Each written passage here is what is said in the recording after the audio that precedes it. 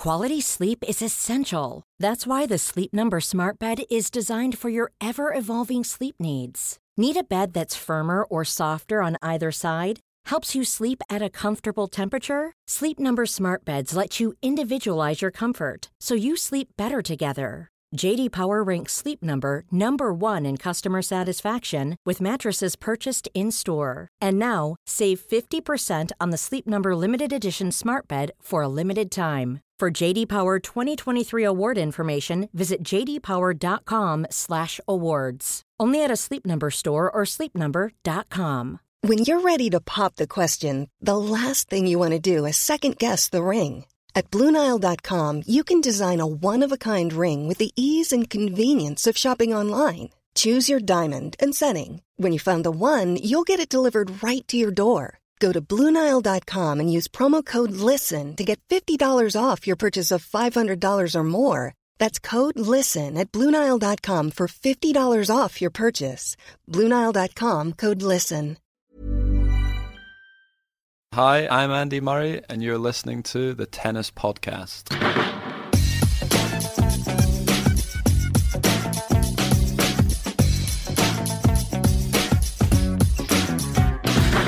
Hello and welcome to day 2 of the Aegon Championships at the Queen's Club. This is the Tennis Podcast and we are brought to you in association with The Telegraph.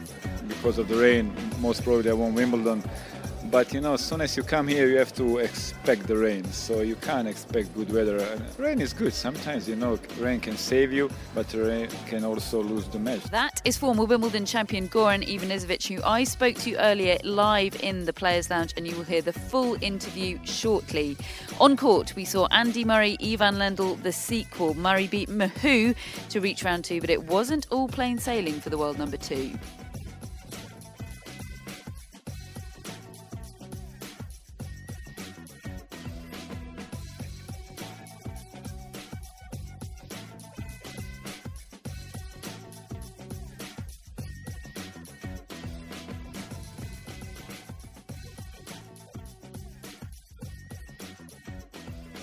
So Murray's reaction to that win coming up on the Tennis Podcast with me, Catherine Whitaker, and my podcast pal for the week, Gigi Salmon.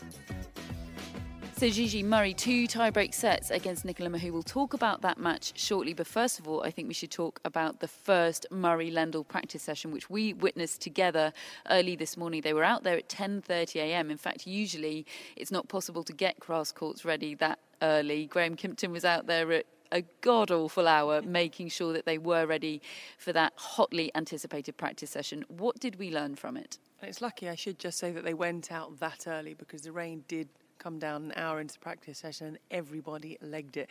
There was a good crowd watching them. What did we learn from?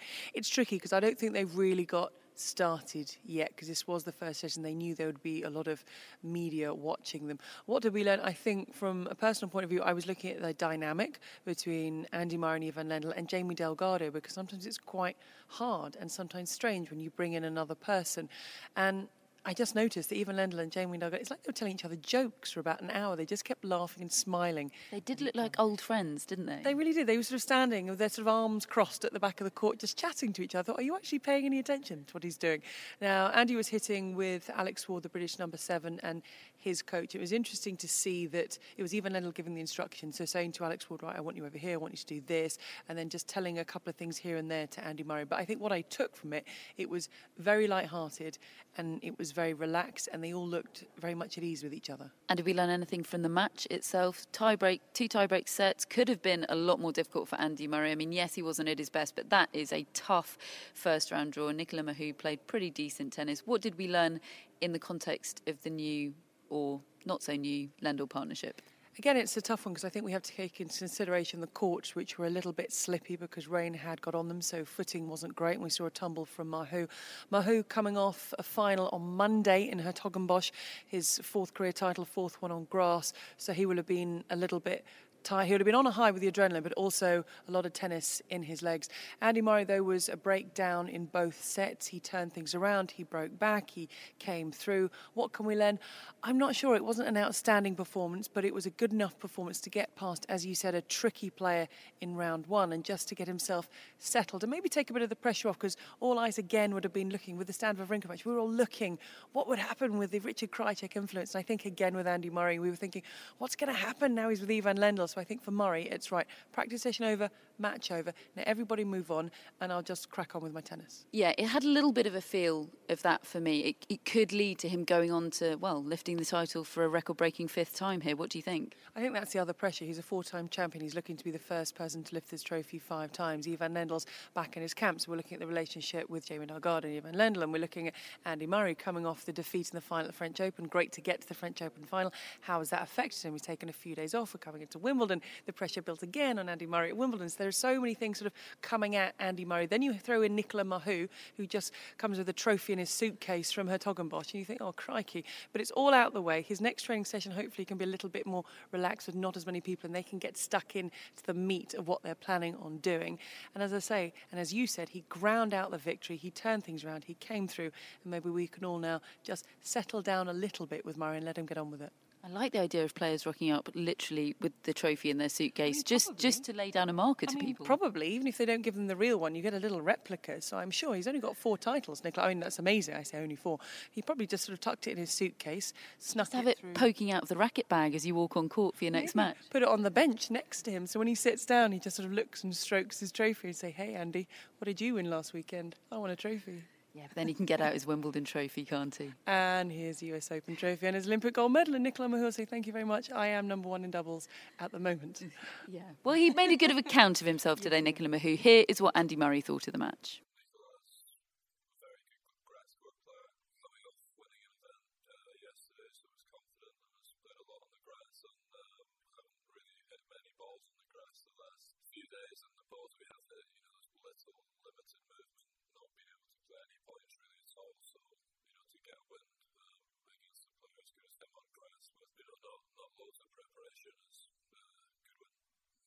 I do think as well, just because I've not had much time on the grass as well, you feel even more sort of unsure on your footing.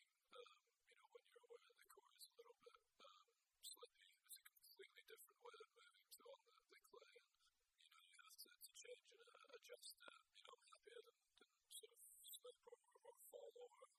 Kept my balance really well, but still tricky to move. I think all of the players have found that. So that is Andy Murray, who gutsed out a straight set victory in the end over Nicolas Mahut. Somebody who wasn't able to do that was our second seed, Stan Wawrinka. He crashed out to Fernando Verdasco in a shocking result earlier in the day. I know Fernando Verdasco, a very handy player on any surface, but nonetheless, Wawrinka coming in here, Richard Krajicek in tow, hopes high for the grass court season. It was a big disappointment, wasn't it, Gigi? It wasn't the start they wanted, and the grass court season is so short, so if you don't make an impact here, you've pretty much got one tournament left, and then it's, thank you, Richard, that was the grass court season. I think with Stan Wawrinka today, and again, we could look at the courts, the movement of Stan Wawrinka didn't seem very good. He wasn't getting his feet in the right position. He wasn't getting round the ball enough. And Fernando Verdasco, on his day, he's a Spaniard that likes to play in grass, likes to come forward, likes to volley. We saw what he did on a different surface against Nadal at the Australian Open. On his day, that big lefty game of his, he's a very, very dangerous player. And Stan Wawrinka, it was quite a slow start. Again, as I mentioned, the footwork didn't seem quite right. Then there was the rain delay. We saw what happened with Richard Gasquet in the rain delay. And you've got to, I mean, it's unfair, isn't it? Richard Krajicek, he only got the call last Wednesday. He was on a plane on Friday. We're now, what are we, Tuesday, and Queen's is over. And it's tough. What can you tell someone, Catherine, in that amount of time? Probably not a lot. And yet, if he's only here for the grass court season, it's not a very big amount of time. So I think they've got to sort of get out there as soon as possible. No pressure on Wimbledon, Richard, or anything, but you've got one tournament to make your mark now. Finals or nothing. It's a tricky one, isn't it? It is tricky because Stan Wawrinka gets very frustrated on grass. He wants to unlock that potential. He's a Grand Slam champion on 2 different surfaces. He wants to do better on grass. It's almost like Andy Murray on clay a couple of years ago, isn't it? Finding the key. You know, he's spoken this season and a little bit last season about how he feels like something just clicked in his brain on clay, how to move on clay, how to maximise his potential. That's what Wawrinka needs to do on the grass, and he's hoping Krajicek can help him do it. And Richard Krajicek, it's a lot at stake. I mean, he's kicked his children out. I mean, he pretty much said, the children have gone now. We've sort of worked around the education. They're leaving home. So now I'm going to be travelling and on the road. So it's a big call by Krajicek, and they got one tournament left. Well, this is what Stan Wawrinka thought after the match.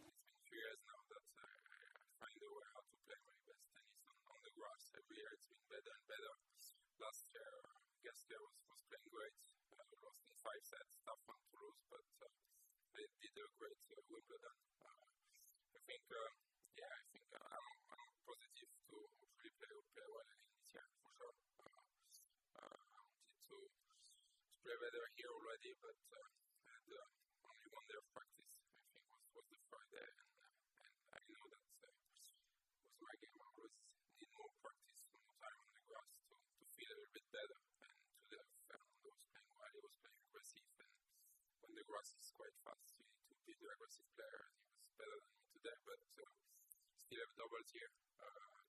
Also, I can take in the same time all those days to practice well, to do a good schedule before Wimbledon, and I'm sure I will be ready. The good news today is that we did have a lot more play than we thought might be the case earlier on in the day when we saw the weather forecast, which was frankly a little bit apocalyptic. But I did, during one of the earlier rain delays, pop down to the Players' Lounge where I bumped into Goran Ivanisevic, a man who rather enjoys a rain delay. They've been very kind to him over the years. Rain is my friend. He's my best friend. Rain saved me.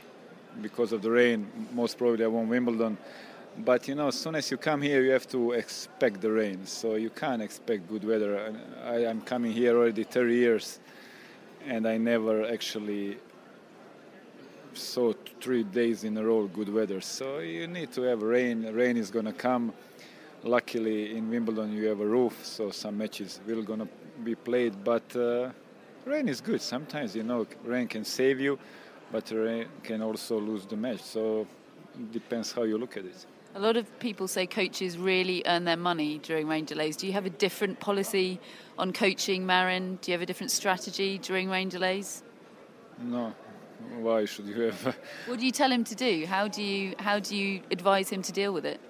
The only good thing about us coaches, if things going badly, and then if you have rain delayed, you can tell him, okay, man, you do these things different because you cannot tell him during the match. So this can, but if things going well, you can't tell him anything. You just better shut up and hope he keeps doing those things. But rain or no rain, in the end, you need to be focused. You need to, just deal with it. As soon as you start to be negative, complain and think, oh, it's going to rain now, I'm leading, why now? For sure you're going to lose the match. Now, you've been in the super coaching game for a little while now, but there's quite a lot of others joining the party. Did you ever think you'd see the day that John McEnroe became a coach? Yeah, because he's an interesting person, and I will always hire John McEnroe because, first of all, you can learn a lot from him. He's one of the greatest on and off the court, and when he's commentating, you can see how much he understands tennis. Sometimes he wants everybody to play like him, which is impossible because he was too talented, so he doesn't know that nobody is talented like him. But he's a great guy, and I think he can, having him on the court, you can gain a lot. And just funny, a word on the reunion of Andy Murray and Ivan Lendl. Is it ever a good idea to go back to one of your exes? Why not? Because they split. I don't know what is the reason they split, and they had amazing results. So they didn't split because Andy played bad. They split because I don't know what, and it's great to have Ivan back. And it's great, you see that these current players, they're trusting us, all the players, so which is a good combination. Just finally, a super coach match. You, Krajicek, a tournament, McEnroe, Lendl, who's winning? I think that was a very bad question from you. I'm winning. What do you think? I mean, how can I lose to Lendl? I mean, this is insulting. And John, impossible to lose. Plus, I have huge respect. Only maybe Richard if he serves well, but still easy. Easy me, winner. How about Croatia in the Euros? They got a chance? They have a chance. They have a great team. They have very big names. But they need to play like a team, like they did against Turkey. We're going to pass the group, and then one game anything is possible. But this year, I think I have a good feeling that we're going to do some big things. What's big things? Big thing is the final or winning. Wowzers. Thanks, Goran. Yeah, you're welcome. Well, that was 2001 Wimbledon champion Goran Ivanisevic making a rather bold prediction with regards to Croatia's fate in the Euros. I'm not going to cast any aspersions of that because people in glass houses probably shouldn't throw stones. But anyway, Goran's charge, Marin Cilic, had a very good day today. He dispatched Feliciano Lopez 4-6, 6-3, 6-4. Other notable results, Aliash Bedene, he beat Benoit Paire in 3 sets and will now meet Andy Murray. Janko Tipsarevic, he beat Grigor Dimitrov, champion a couple of years ago. Gilles Muller, he got a win over Brit James Ward. And Bernard Tomic, big win for him over last year's finalist Kevin Anderson. Well, tomorrow's order of play is looking really, really tasty, and the forecast for tomorrow is significantly better than it has been for today or yesterday. So we're hoping for a glorious full day's play. And here is what we have to look forward to. First up, it's Kyle Edmund against Gilles Simon. These two have been waiting 48 hours to get their match on court. Well, it will have been more than that by the time they hopefully do get on court tomorrow. They will be followed by the resumption of Nick Kyrgios and Milos Raonic. They're looked at 1 set all overnight. That one's so fascinating. Of course, John McEnroe on the sidelines for the first time for Milos Raonic. 1 set all, a 1-set shootout for a place in the second round. They will be followed on the centre court by John Isner and Juan Martín del Potro. And finally, we've got Janko Tipsarevic up against Marin Cilic. A really, really mouth-watering order of play. We hope the weather is glorious and the rain stays away and we get all of that played. As I say, today we actually got a lot more played than we feared at one point, but there were a couple of rain delays. One of them, though, gave me the opportunity to catch up with Chelsea goalie Asmir Begovic. He was here as a guest of Stan Wawrinka, so probably didn't have the best of days overall, but he was nice enough to talk to us, and I asked him how much he enjoys and follows the ATP World Tour. Very big tennis fan. I'm trying to watch as much as I can and obviously get to the tournaments that I can. So my first time at Queen's, and just taking in the whole experience. What exactly is it that you like about tennis? Well, I think I like sports in general, but I think tennis is a great sport, very entertaining, very active. I think you get an appreciation for being another athlete. So, it's just a great sport to watch and obviously enjoy. Goalkeepers often actually could have been very good tennis players and vice versa. There's something in the reaction speed, that sort of thing. Have you tried your hand at tennis yourself? I play a little bit. Used to play when I was a youngster, and unfortunately time doesn't allow me to play too much anymore. But in my off time, in the off season, I play a little bit with friends, and I've got a decent serve, so yeah, it helps me out a little bit. And seeing those big serves up close, what do you make of the reaction speeds? Is it impressive or is it not a patch on professional goalkeeping? No, it's pretty impressive, especially when you see it live close up. It's impressive, and these guys are specialists at what they do, so fair play to them. Chelsea goalie Asmir Begovic there, wasn't he delightful? Gigi, that is all we have time for today. Thank you so much for joining me. You will be doing so throughout the week as we're bringing you daily podcasts from the Aegon Championships. Today, tomorrow, every day until the final on Sunday. Please do continue to join us.